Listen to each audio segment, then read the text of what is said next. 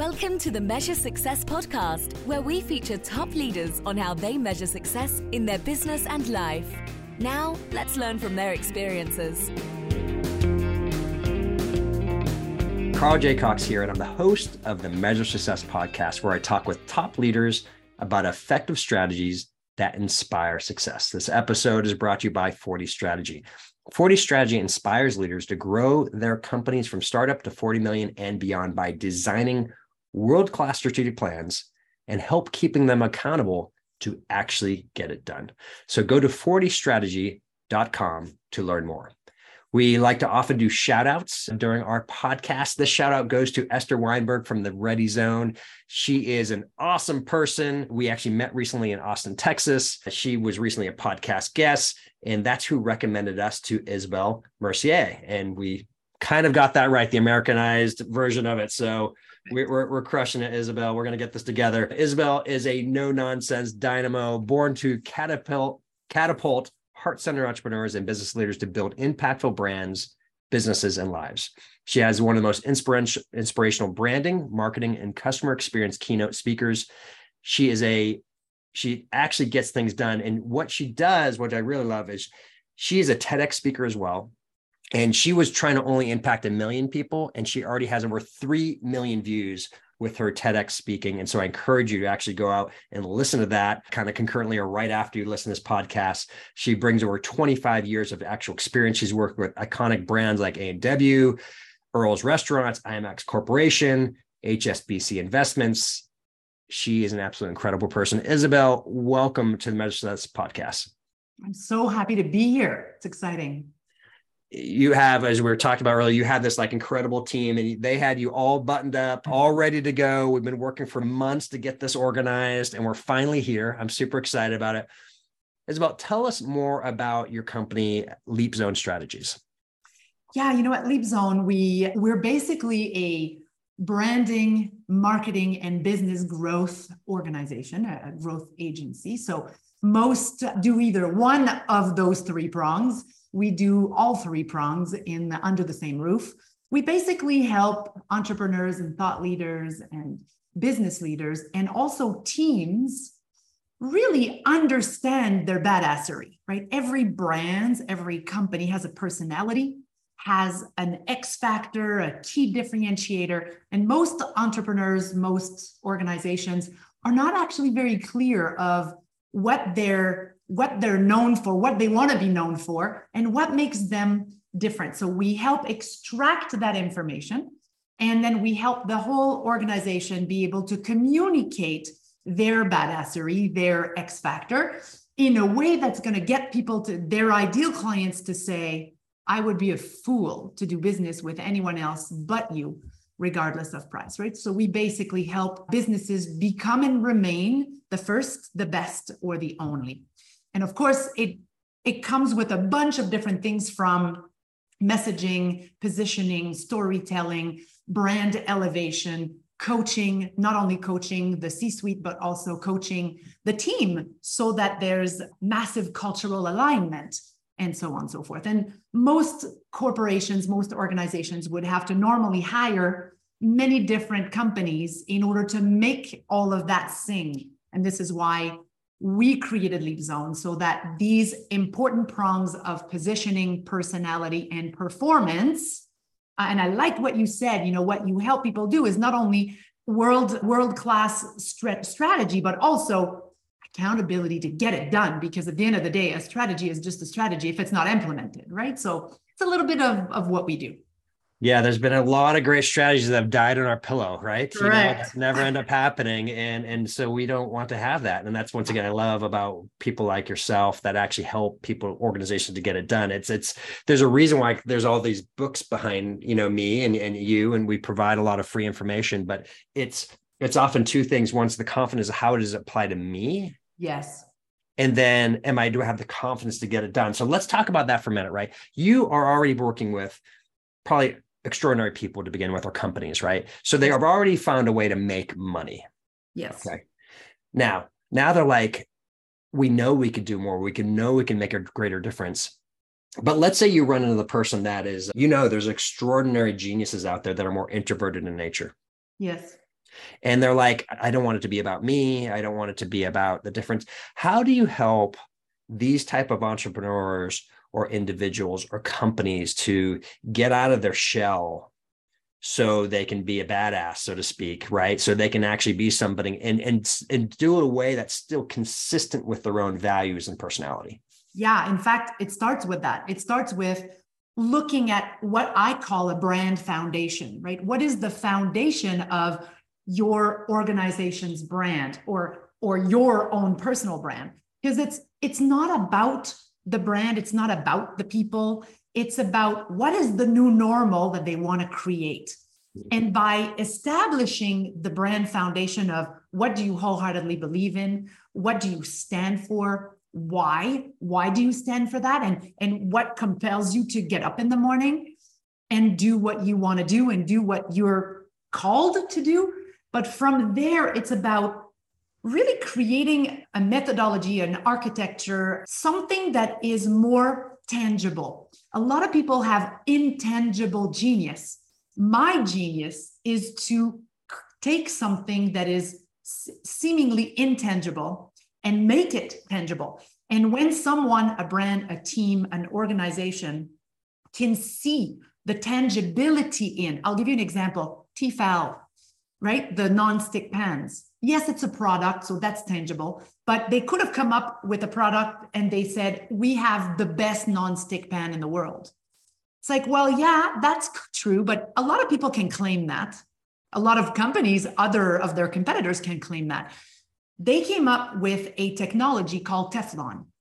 Their Teflon is the way, would you rather buy a great non-stick pan or the best technology, the one, the only technology in the non-stick pans?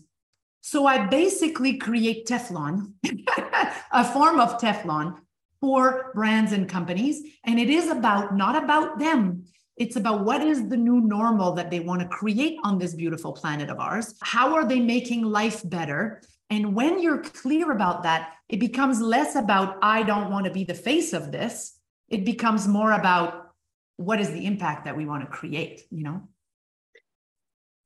I love that concept that you talk about of Teflon. Has such a funny thing that you brought that up, because it's also used when you say that person's like Teflon, like nothing sticks on them, so to speak, right? You know, you have that concept around it. Yeah. But in this case, it's almost the opposite, right? You want it to stick. You want these concepts so somebody, once again, can feel like they can buy it, own it, have it. I love it how you were like, this is the new destination of where you're going to get to as a result, right? Yes. Of this brand or experience you're going to take through. When you meet with somebody for the first time and you get to what I call, you define the brand, how long does that process typically take you and their team of actual, maybe I'll do two things, working hours and then actual time, because it seems like these type of things sometimes take a little bit of time to breathe, sort of like a fine wine, you know, you need to open up the bottle a little bit to make sure that's there. Give me some insights into that, what, you know, typically what a new client of yours might experience through that process. Yeah, you know, I love the way you put it, because you're right. I call it soul delay, a cultural delay. So we've created a process that takes, to really extract that information. Most people have taken years to get there, and we do it in 2 days. So we actually invest 2 days, sometimes 3, sometimes 1. The norm is around 2 days, where this is why we have a retreat center called Trailblazers here on Vancouver Island. People come from all over the world to spend a few days with us so that we can reposition, recraft, re-understand, extract their new X factor, their new key differentiator, their tangibilize. I don't even know if that's a word, but let's say it is. So it takes a couple of days to craft and undercover. And it takes much longer to implement and own, because it's one thing to know it, you got to own it. And it's not just the C-suite who's got to own it, or the owner, because we do work with small mom and pop shops. We do work with solopreneurs. We have different offerings for different sizes of businesses and wherever they're at. But it always surprises me at how much time it takes for the whole team to be engaged and not only know that information, but really own it and live it on a day-to-day basis. So we instill masterminds in organizations in small groups of 12 to really help them understand and own and live and what it means to live the brand foundation. A lot of people have values. They have a brand promise. Most people have a weak at best brand promise. Most people don't have their X factor. Yet, even if they did have that, it's usually written somewhere in a document, gathering dust somewhere. It's not implemented and ingrained in the day-to-day. And my job is not only to uncover it, package it in a way that people go, where the hell have you been all my life? Whether it's employees wanting to serve that organization or clients wanting to buy that product or service. But then after that, the next step is branding is a journey, the journey of alignment. And I call it soul delay. It's you got the information and now everybody's souls in the organization has to learn to catch up with where the brand is going. Make sense? It absolutely does to me. And I think that's so important that you have the follow-up side of actually not just talking about it, but you actually are allowing people to stop in a mastermind, an internal group, to think about it and pause, right? Because I remember one time I was with a company and I got this little plaque and it was like, oh, here's our core values. Yeah. And I laughed out loud because we were nothing like those core values, number one. So it was like, this is funny thing, but there was no discussion. There was no opportunity. And literally my first reaction was, this is wrong. Well, are you familiar with this company? I'm just going to demotivators.com.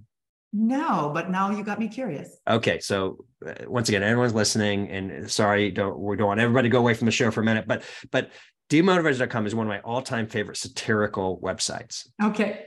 But what they've done is, so instead of like the you believe type things, they'll have like a spoof on that. Yeah. And so it's just continuous, and I won't go into all the different stories they have. But what they've done is, even when you buy a product for them, because they do such a good job promoting it, they do the branding all the way through. Yeah.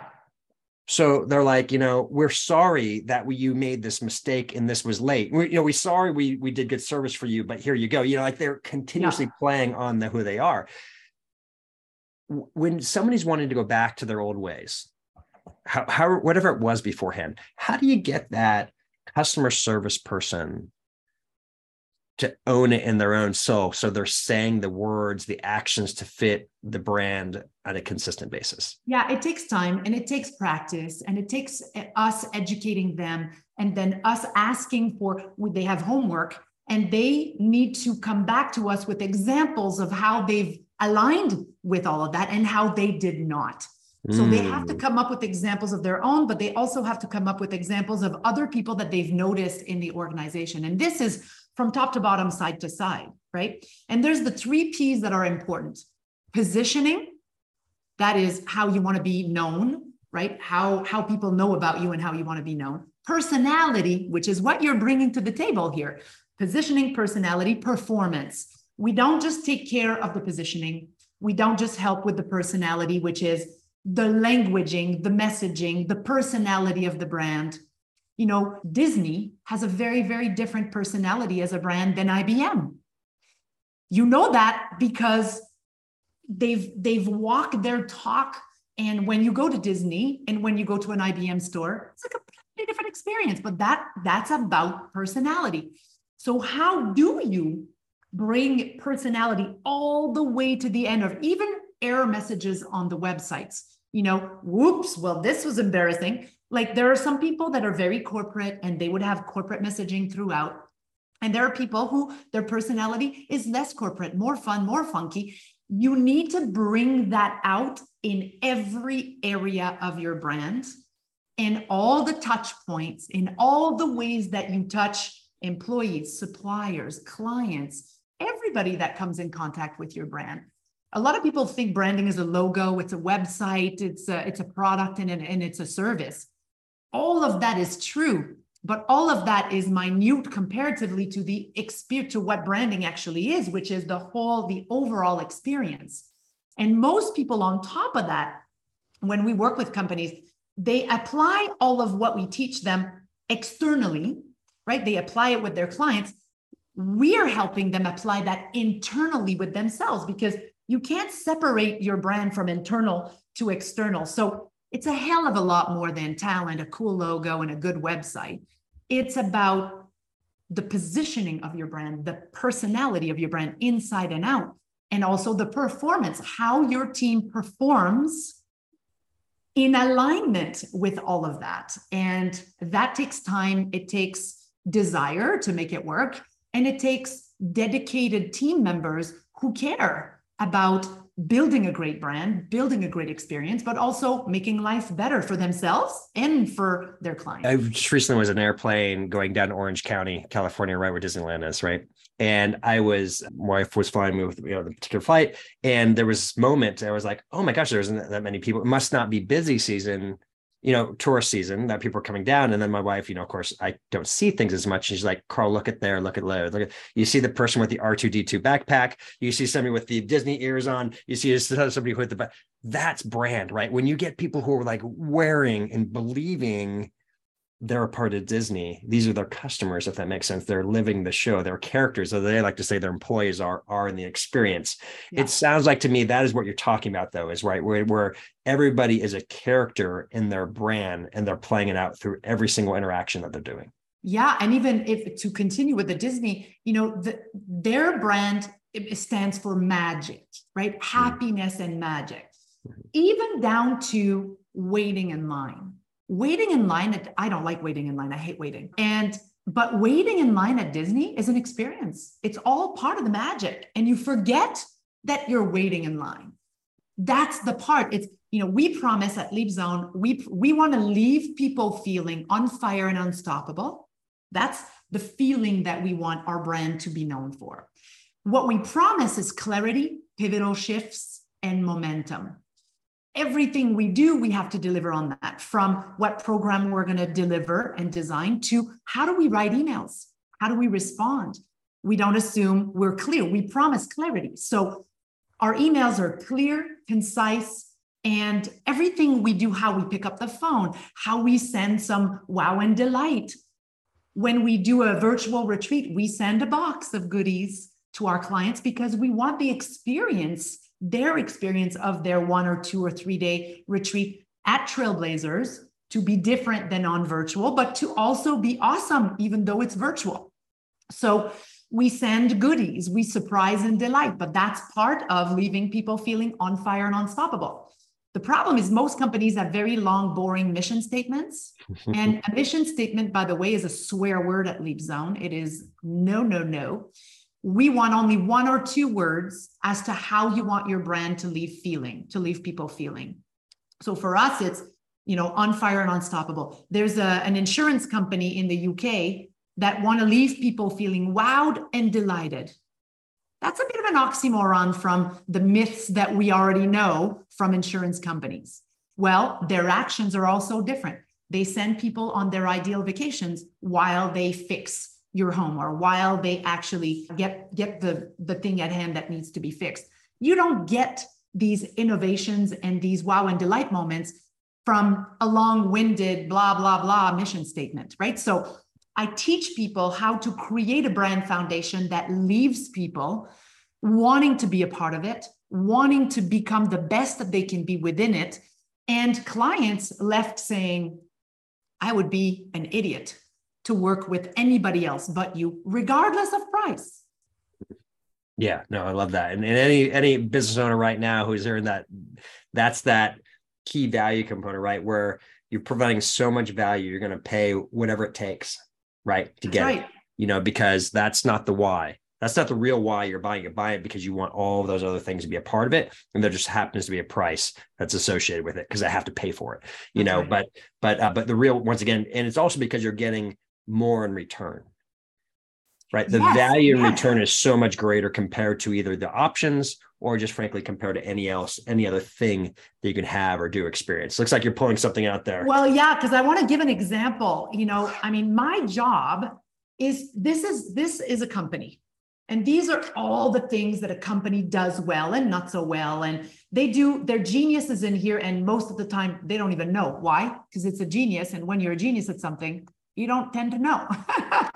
And so my job sometimes is to invent or innovate something new for this company to thrive to the next millennial. Sometimes it's about discussing what is already being done and offered and picking one and repositioning it or repackaging it so that suddenly it's like, oh my God. So there's an engineering firm that we've worked with, and they literally for 50 years, they're amazing. They're known, they're really good. And for 50 years, they've never had an X factor. Within half a day of working with me and my team, they had the best X factor ever. In fact, it got me jealous about their X factor. And that all came out from them. I have them talk. I have my ways to get people to talk. And then I thought, back up the bus here. You don't charge for errors and omissions? Back up the bus. Tell me more about that. They're like, well, no, this is something we do. It's just part of the kindness that we do. You know, and I'm like, well, no, I want to know more about it. So we eventually, yes, they sell engineering, but if you were, they sell basically no cost uncertainty. They've already did that. They were already doing that, but they weren't positioning it in a way that would get people to go, well, I would be a fool to pick someone else. So if you have two quotes on the table from two different engineering firms, one of them is 500,000, the other one is 550,000 or 600,000.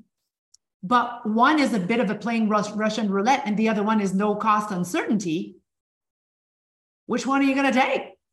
You're going to take assurance, right? And so sometimes it's about looking at what already exists and repackaging it in a way that is now, you're already doing it. So it's no skin off your back. Might as well put shine a light to it for people to have a tipping point for choosing you as a result of that.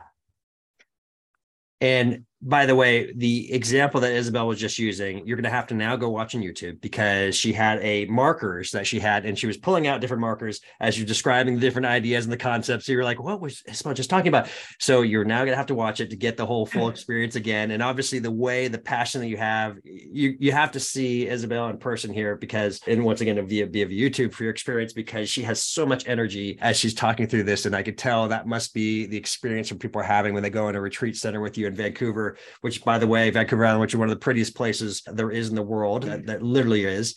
So I was afraid of this discussion. I knew this was going to happen, right? So we need to keep moving to the next subjects because I can just come back to double click on that later on. That's right. We're going to have to do that. So, okay. So next step, but your business, or perhaps it's the people within your business or the customers in your business, how do you measure success with it from a business perspective? There are the normal ways of measuring success of, the level of impact and the level of money generated and the level of, all of those things that we know in business, profit. But ultimately, at the end of the day, I've never met anyone on their deathbed talking about profit and impact. And they all talked about how connected they were. And so for us, my wife and I, Margarita, which is also 30 years together in business and in life, we measure success by the level of freedom that we have and by the level of units of happiness that we create, not only for ourselves, but also for others. So I remember years ago, we sold our first business. I think I was like 32, turning 33. And we took a year off, we traveled the world. And then our friends were asking us, how do you measure success and how do you measure a year off? And that was our answer. We wrote a small book for our friends and family about our experience, and it was in units of happiness. And so it stayed for us in business and in life and with our friends and with ourselves in our relationship. 30 years is definitely something. At some point, it could be much easier to bicker and be stuck in the little things, the little nitty-gritty that we don't like. But by focusing on little units of happiness here and there, and collecting and creating and duplicating or amplifying units of happiness is absolutely key for me. And I have many, many tattoos. I mean, I have a full sleeve, full back, but one of them says here, success is when what I think, what I say, and what I do are in harmony. My job is to create alignment within corporations, within companies, within teams. When I feel in alignment with what I think, say, and do, and when I focus on building and creating units of happiness for myself, my team, and the people that I impact, and when I feel like I have the freedom to say yes to what I want to, no to what I don't want, to me, that's pretty much my definition of success. What I love about your answer, and I remember we were talking about this in our initial discussion, you're the only person I know that actually has defined units of success and has tattooed it on your body. Yeah. I mean, right. That is awesome. And literally, once again, you're gonna have to go look at the watch YouTube to see where there's at. But and what I would say is that's your integrity, right? It's think, do, and say, right? You mentioned in harmony, right? It's a consistency on a regular basis. And then it's, once again, it's the people around who are getting to experience that. Yes. And that's what ultimately is bringing us joy, right? And so I love this. So there's a couple of different pieces we're going to talk about here. One is I want you to share about, you grew up, and obviously we're moving to the personal side here. It's just a very easy flow over to this. Mm-hmm. On the personal side, you had an interesting experience with your family where it wasn't the ordinary, you get to do whatever you want, spoiled brat kid situation. So talk about your experiences of how you had to convince your family to be able to do anything. Yeah. So, the expression, ask and you shall receive. Well, in my family, it's smartly pitch and you might be considered. So literally, my friend Genevieve, I thought she was so lucky. She would just go and ask her mom, can I get this? Can I get some skating? Instead of swimming, can I do gymnastics? And it was always like, yeah, if you want, that's that. For me, it had to be thought through, and it had to be pitched in a way that my parents would feel convinced. In fact, they would feel like they would be fools to say no to my request. But in order to create a positioning that people would be fools to refuse, you got to have some thinking into this. You can't just say, hey, Ma, can I get this? Or can I do this? So I had to talk about, so let's say I didn't want to swim nor skate anymore, and I wanted to dance instead. So that was an exchange of 2 for 1, for example. But that one was more expensive than these two. So I had to present my case. So they taught me to pitch with, not only talking about the pros and cons, because this is where we go, right? We go, what are the pros? What are the cons? They also taught me what are the trade-offs, because in every decision, there is a trade-off. Whether the decision is the best decision of your life, you're still trading off certain things in order to make that happen. So I had to talk about the pros, cons, trade-offs. And then I had to dig into what are the risks of saying yes? What are their risks for saying yes? And what are the risk for saying yes and the cost of saying no? There's always a cost for saying no to something. It might be, it's going to cost you more money. You're not going to grow. And there's always a risk for someone to say yes. It might be they're afraid to make the wrong decision. It might be that there's money involved, more time involved. I had to cover all these things and pitch it to my family. And I knew that I had done a good job when they were like, yep. I mean, we would be stupid not to say yes to this. I knew that I had done a good job. And sometimes it was like, we'll think about it. I knew that was not irresistible, right? There's something. So then I learned to ask the right questions. On a scale of 1 to 10, where are you at? I'm at about a 7. What would make it a 9, 9.5? And so I learned a lot from doing that. And although it was a pain in my behind at the time, boy, let me tell you, it has given me a career that never goes away. You'll always have, so long as there's things to position, message, and buy or sell, there's room for me. an absolute need, because there's a lot of amazing products and services out there. There's a lot of genius people out there that are never going to go, their brand, their product, their services is never going to see the massive light of day because it's not positioned to win, you know? Yeah. What an incredible, it's interesting being a parent myself. And when you get the, how are you doing today? And you get fine, right? Yeah. You know, but even asking, do you want to do something? But I love that, how amazing and incredible that your parents were willing to sustain that, right, consistently over a period of time, and actually force you to compel to get things to get to the results. I mean, how much foresight they had, right, to help your thinking processes, because it's so easy for us as, I would say, parents, as managers, to just say yes or just to say no, but to actually invoke question in theory and to get to the best answer. And I even love that. What was my rating? 7. Okay, how do I get to a 9 or 10? Yeah. Right. Because then you're really getting to the real why behind the hot why. Correct. Why somebody wants or doesn't want something. And most people don't ask, you know, when they say, oh, I went with someone else's instead. My first question is, how so? Why? What made you sway over to the other side instead of me? Like, and people are afraid of the answer. But if you don't know the answer, there's nothing you can do about it. Right. That's so true. So true. I love it. You had this goal of impacting 1 million people, and then you did a TEDx talk, and then next thing you know, you have 3 million people that have seen it and impacted. And so you have a 10 million, right, impact goal you have now. That's right. So tell me about how that changed your life when you spoke and you had that opportunity. What type of impact did that have in your life and on others as a result of going through that experience? Yeah, you know, first of all, man, we always think too small, even though we think it's huge. Like for me, 1 million impact, 1 million lives I had no idea how I was going to do that. It was such an out there goal that I thought I might never make that, but I'm going to try, you know? And then I thought, okay, what if this was small? And I didn't want to do a TEDx talk. In fact, I was offered the opportunity 3 years in a row to do it. I know the amount of work that goes into that. And quite frankly, I was petrified.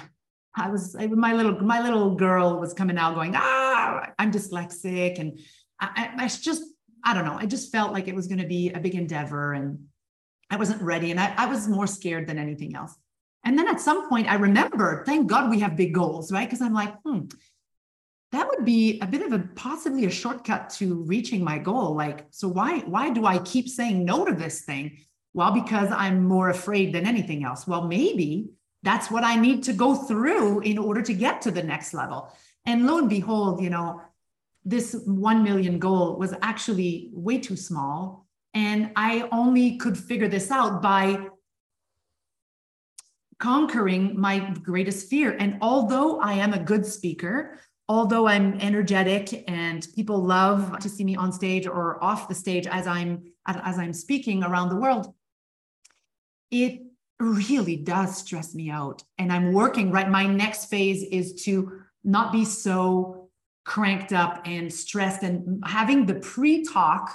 I think it's Hemingway who said, I hate thinking about writing. I hate the act of writing. I love having written. And I feel the same about speaking. I hate the prep of speaking. It stresses the crap out of me. Why? I don't know. I'm working through this crap. But I knew that I had to face my biggest fear, which in fact, I feared flubbing on a major stage more than death. And guess what happened? I did flub in front of 10,000 people. And I dealt with it so well. So like anything I do, which is real, I just was me and I made jokes and it was funny and the whole audience was laughing on a TEDx stage. And I thought, I'm going to die. This is the end of my whole life, the end of my career. And no, what did it do?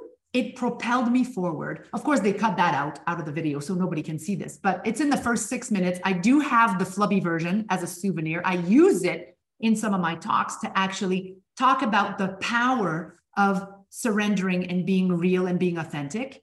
And I mean, this was a massive catalyst for me personally, but also it allowed me to be known, more brand awareness, more brand credibility. And I've had some really major speaking opportunities as a result of both of my TED Talks. So it was a big catapulting. Yeah. That's super exciting. So want to flip to book side. Okay. What is a book that has really transformed you that you want to share with our audience? Oh my God, there's so many, but one of them in particular, I'm dyslexic and I don't like reading. I like listening to my books, but this particular book I actually read, and a book like this, I will say in a moment, a book like this would have usually taken me a year to read, and I read it in 5 days. Now, most people that are not dyslexic could probably read it in a day, but the book is Essentialism by Greg McKeown. It is about being able to decipher the vital few from the trivial many. And it's about really understanding what truly matters and being essentialists in our life. I was raised by an essentialist mother. So to me, when I read that book, I thought, I should have written that book. That should have been my book. There's those books you sometimes you read and you're like, that should have been me. What it did though is gave language to how I was raised and what was normal to me. It gave language to that. So it actually was able to really help me further in my essentialism journey, but also really help my clients really be able to focus on what matters, being able to prioritize. People reach their goals when there are clear priorities and when you're able to decipher what is something that's going to deter you from or enhance. And so that book, and then he's got a second book follow up to that, which is Effortless. And those two books for me go hand in hand, Essentialism and Effortless from Greg McKeown. Great recommendations. I have not read Effortless yet, so thank you for that follow up. And Essentialism it's an excellent book, and I think an absolute fantastic recommendation. How could people get connected and learn more about you? Well, our website is, my God, it's a wealth of information, leapzonestrategies.com. Within that website, there is Leap TV, which is my online TV show. There's a series of tutorials on how to build cultures and brands that are worth talking about and worth making life better for. And so there's also our retreat center, Trailblazers, also all mentioned on our website. And of course, I'm on all the major channels of social media. Fantastic. It has been absolutely, Isabelle, amazing to have you on the Measure Success podcast. Thank you so much. You're so welcome anytime. And to everyone else who is listening, first of all, the reason why we get incredible guests like Isabelle, to be honest, because of you, the listener. You have helped rate us to be one of the top global podcasts out there. And so as a result, we encourage you. One of the ways they know this is because you're not only downloading, but you're actually rating the Measure Success podcast. So if you get an opportunity, please go out, whatever platform you're listening on, rate us, even if it's the very first one. Most of our ratings have been on Apple Podcasts, but wherever you're on, start rating. And for people like Isabelle to continue to be heard, we want those ratings. It's free. It just takes you a few minutes to do that. We appreciate it. But more importantly, what we really care about is we hope that this has encouraged you, has given you some ideas, some great concepts to help to apply to your life and to your business. So with that, thank you for listening, and we wish you the very best at measuring success. And we hope you have a great day. Thank you so much. Thanks for listening to the Measure Success podcast. We'll see you again next time to learn from the best. Remember to subscribe now to get future episodes.